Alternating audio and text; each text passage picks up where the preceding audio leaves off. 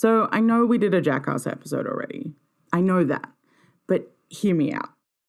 When I wrote it, I did caveat the whole thing by saying that there was like a 75% chance I was thinking about early 2000s MTV phenomenon Jackass at any given moment. And while I hope that finally committing the thoughts I have about the franchise to audio would mean that I would have a moment's peace, this has not turned out to be the case. It did not help that they rudely decided to release a new movie.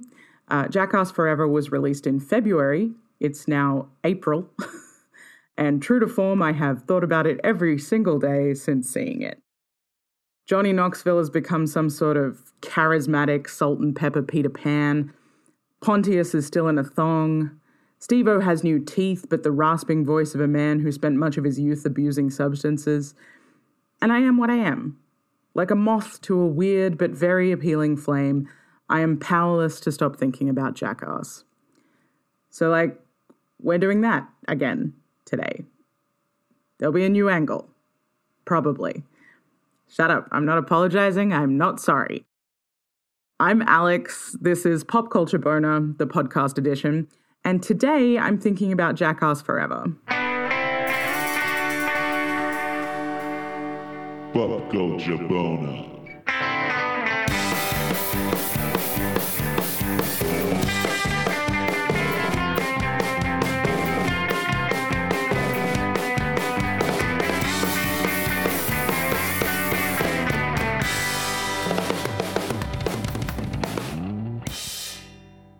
Okay, so as I was preparing to write this, I was rereading one of my favorite short pieces on Jackass by Joseph Earp called Jackass Has Always Been Deeply, Deeply Queer.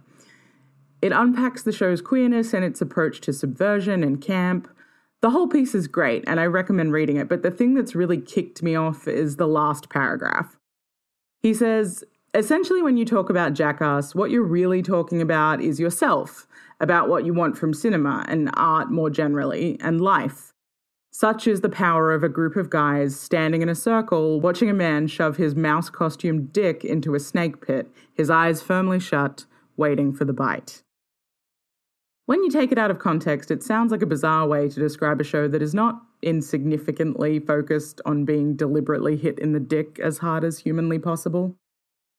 But it's true. One of the delightful things about continuing to unpack and mentally rearrange Jackass is that I have 4,000 different thoughts on how to approach it every time I watch it. In the last episode we did, I looked at the backdrop of crumbling 2000s American suburbia that facilitated its success, as well as its queerness and its proximity to high art, even as it remains decidedly low culture. I even took a stab at why I thought it was enduringly successful. And honestly, after watching Jackass Forever, I could probably talk about all of those things again from a different angle. I immediately left the cinema and reread an essay on the aesthetics of American design standards and their prevalence in YouTube videos, specifically so that I could mentally reapproach the aesthetics and settings of the Jackass stunts and reevaluate my initial perceptions of Jackass's influence on the YouTube generation. That article's called The American Room by Paul Ford, in case anyone was wondering. But I digress. My point is, whatever you are finding in Jackass is whatever you're looking for, which is kind of fascinating in and of itself, but I thought I would probably stick with one thing. Despite my love of a suburban aesthetic, the main piece I kept coming back to after watching Jackass Forever was time. It's been 22 years between Johnny Knoxville's first zapping of himself with pepper spray and the bodily fluid-laden cinematic experience that is the fourth film.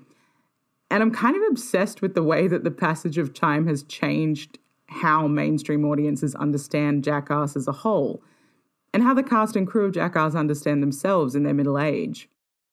If you haven't listened to the first Jackass episode we did yet, and you're like, what do you mean proximity to high art? It's season 1, episode 25. It might be worth listening to that first for some context if you're not an already established Jackass scholar. Or don't. I can't tell you what to do. Anyway, one of the things that struck me about Jackass Forever was its almost universally positive reviews. It has an 86% rating on Rotten Tomatoes, and at the more hysterical end, critics are throwing around words like masterpiece. Now, if you lived through the original wave of Jackass, you're aware of the stark contrast here. While it wasn't without its supporters, critics were mostly throwing around words like idiotic and dangerous. The hysterical end of the criticism during the show's initial TV run was former US Senator Joe Lieberman campaigning to have it pulled from the air to protect the children from the onslaught of cock and ball torture. Those weren't his exact words, but I can only imagine he was worried about the dicks. Obviously, it's not unusual for audiences to love and adore a thing that critics hate. Hindsight is 2020. It's difficult to recognize a moment when you're living in it. So weird or subversive media usually resonates with audiences long before critics are able to point to its importance. Part of me wonders whether this softening of opinions is a byproduct of the obvious signs of aging in the cast.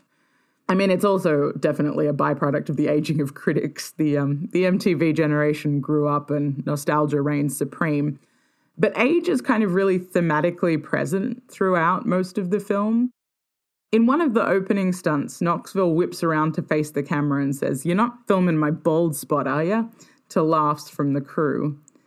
And then later, when he's pinned to the ground by the weight of his castmates for a bit where they transform into human stunt ramps, Jeff Tremaine comes up and sprays the faint thinning patch with black spray paint to blend into his meticulously dyed hair.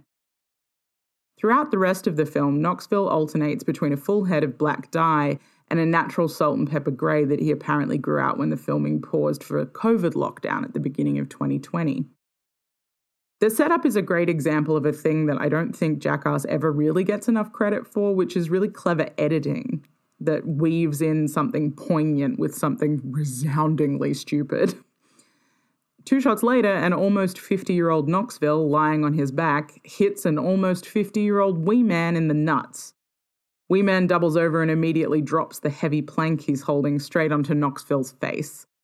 It's a short snippet of great physical comedy positioned against a deliberate reminder of the passage of time.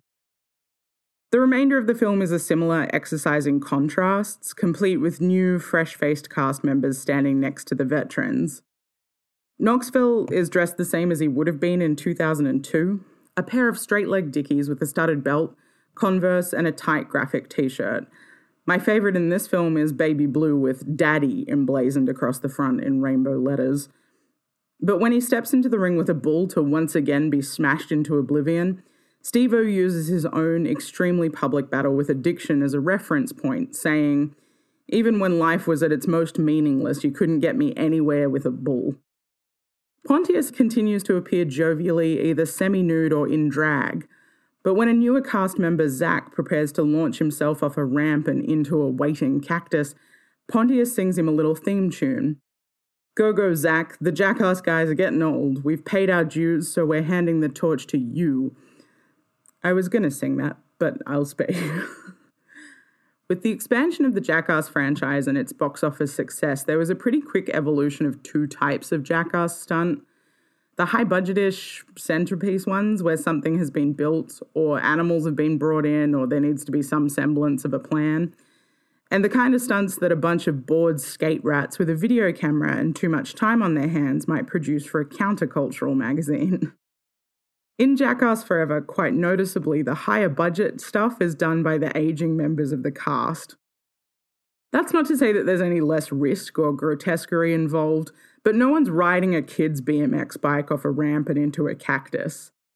That kind of low-budget punishment has been palmed off, not least because the film is chock full of gentle and not-so-gentle reminders of the ongoing physical and emotional cost of their very silly jobs.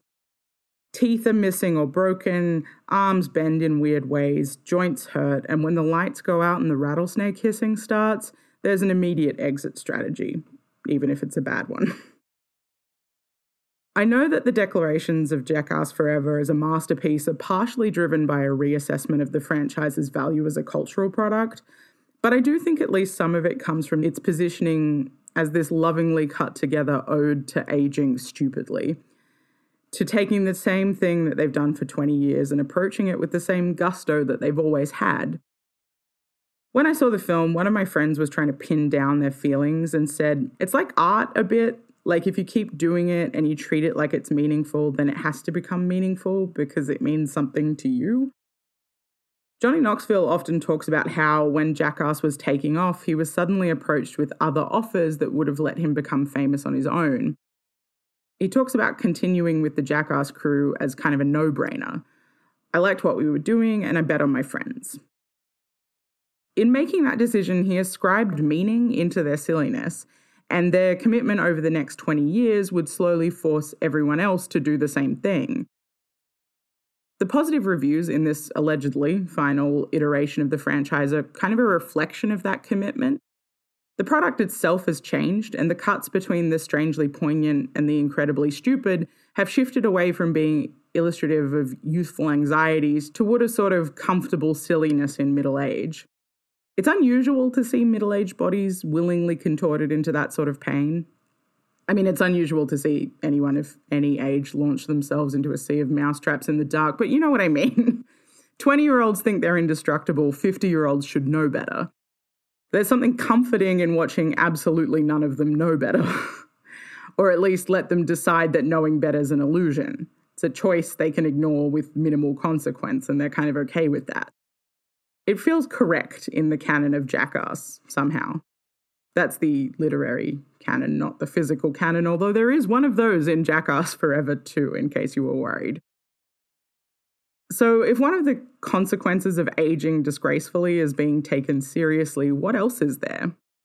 Aside from the lush heapings of praise, I've noticed there's been a shift to actually talking about the role that homoerotic friendship plays in making Jackass not only palatable, but actually kind of endearing and enduring.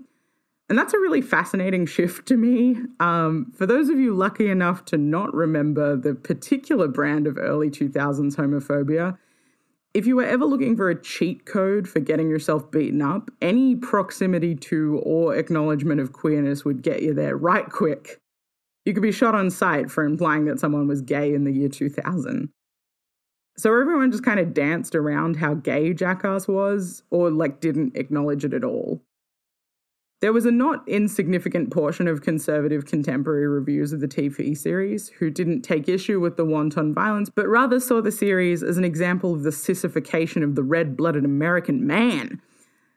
Getting hit in the face was fine. Getting hit in the dick was less fine. Saying you would rather get hit in the dick than the face because your face was just too pretty to take a punch, well, that's the gay agenda, my friends, and they're coming for your kids.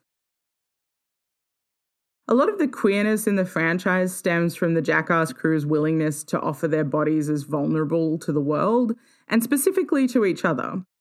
It's not just vulnerability in the sense of an impending pain. It's also vulnerability in the sense that something that might be a point of pride, like your dick or your stomach or your face, might look silly. Take this quote from a BuzzFeed review of Jackass Forever by Shannon Keating. The explicit homoeroticism, the abuse of one's flesh vessel for others' pleasure, the way that the injured party is cared for and venerated afterwards for daring to be foolish as absolute hell, it's perversely sweet, uplifting even. You come to watch somebody get hurt in the most absurd possible way, but you stay because these guys love each other endlessly for it. So there has been a shift, I think, in a way that's really interesting. It's one thing to use your body to express vulnerability when you're young, dumb, and full of cum. It's another to do it when you're an aging man with a dicky knee and knuckles that hurt when the temperature changes. There's a certain bravado that it was satisfying to see punctured in the early series. Seeing Bam Margera be an incredible skateboarder and then get taken out at the knees by a swinging bag of sand is satisfying because it both skewers the bravado of a 20-something-year-old and then performs the loving celebration that Keating mentions. Age changes that slightly. By 50, most people's exuberance and pride in their body and its apparently limitless capabilities has dried up a little. Not least because you know that your body does actually have some limits. Yet it remains a key way of expressing interest or care in Jackass. Having Knoxville lovingly admire Steve-O's B-coded dick and say, "It's making you look great, though," or express a cackling admiration when it turns out that Wee Man hasn't actually stuffed his Speedo and that is, quote, all-wee man, feels more caring and studied at 50 than it would have at 20. They already know what the immediate consequences of their silliness are, so observing each other's uniquely crumbling bodies is simply a new way to express love. I think there's also significance in the willingness to continue offering an aging body up to pain because you know that that's the thing that shows you care. It's clear everyone's feeling their age throughout the film, yet at one point in a signature move, Knoxville gets annihilated by a bull. He does a complete 360 in the air and then slams into the ground. It turns out later that his rib and collarbone are shattered, and more concerningly that he has a brain bleed. Previously, Steve-O joked that the key to concussions was to have them before 50, and luckily Knoxville's only 49. As everyone tries to jovially keep him conscious while medics load him up, Pontius quietly says, "No one takes a hit like Knoxville. That's why he's the captain." Later on Steve-O's podcast, outside of the movie, Knoxville says that he knows he can't do bull stunts anymore, but that he misses it. He says it with the same quiet tone he uses to express fear in the earlier films. How do you express love to your merry band of misfits if you can't have your body obliterated by blunt force trauma anymore? Your body as an altar for both love and pain feels different when your body can't bounce back into the pain anymore. It's another clever contrast between the poignant and the phenomenally stupid. Jackass Oscar nomination when, folks?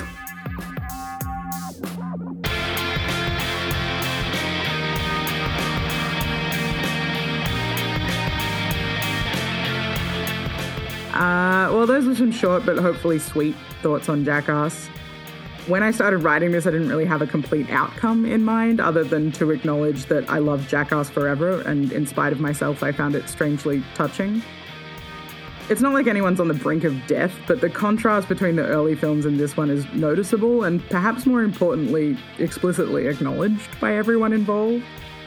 Like I said in the opening, you can find whatever you want in it, and this is what I wanted right now, apparently.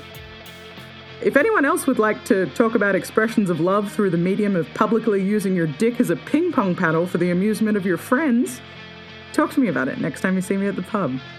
Peace.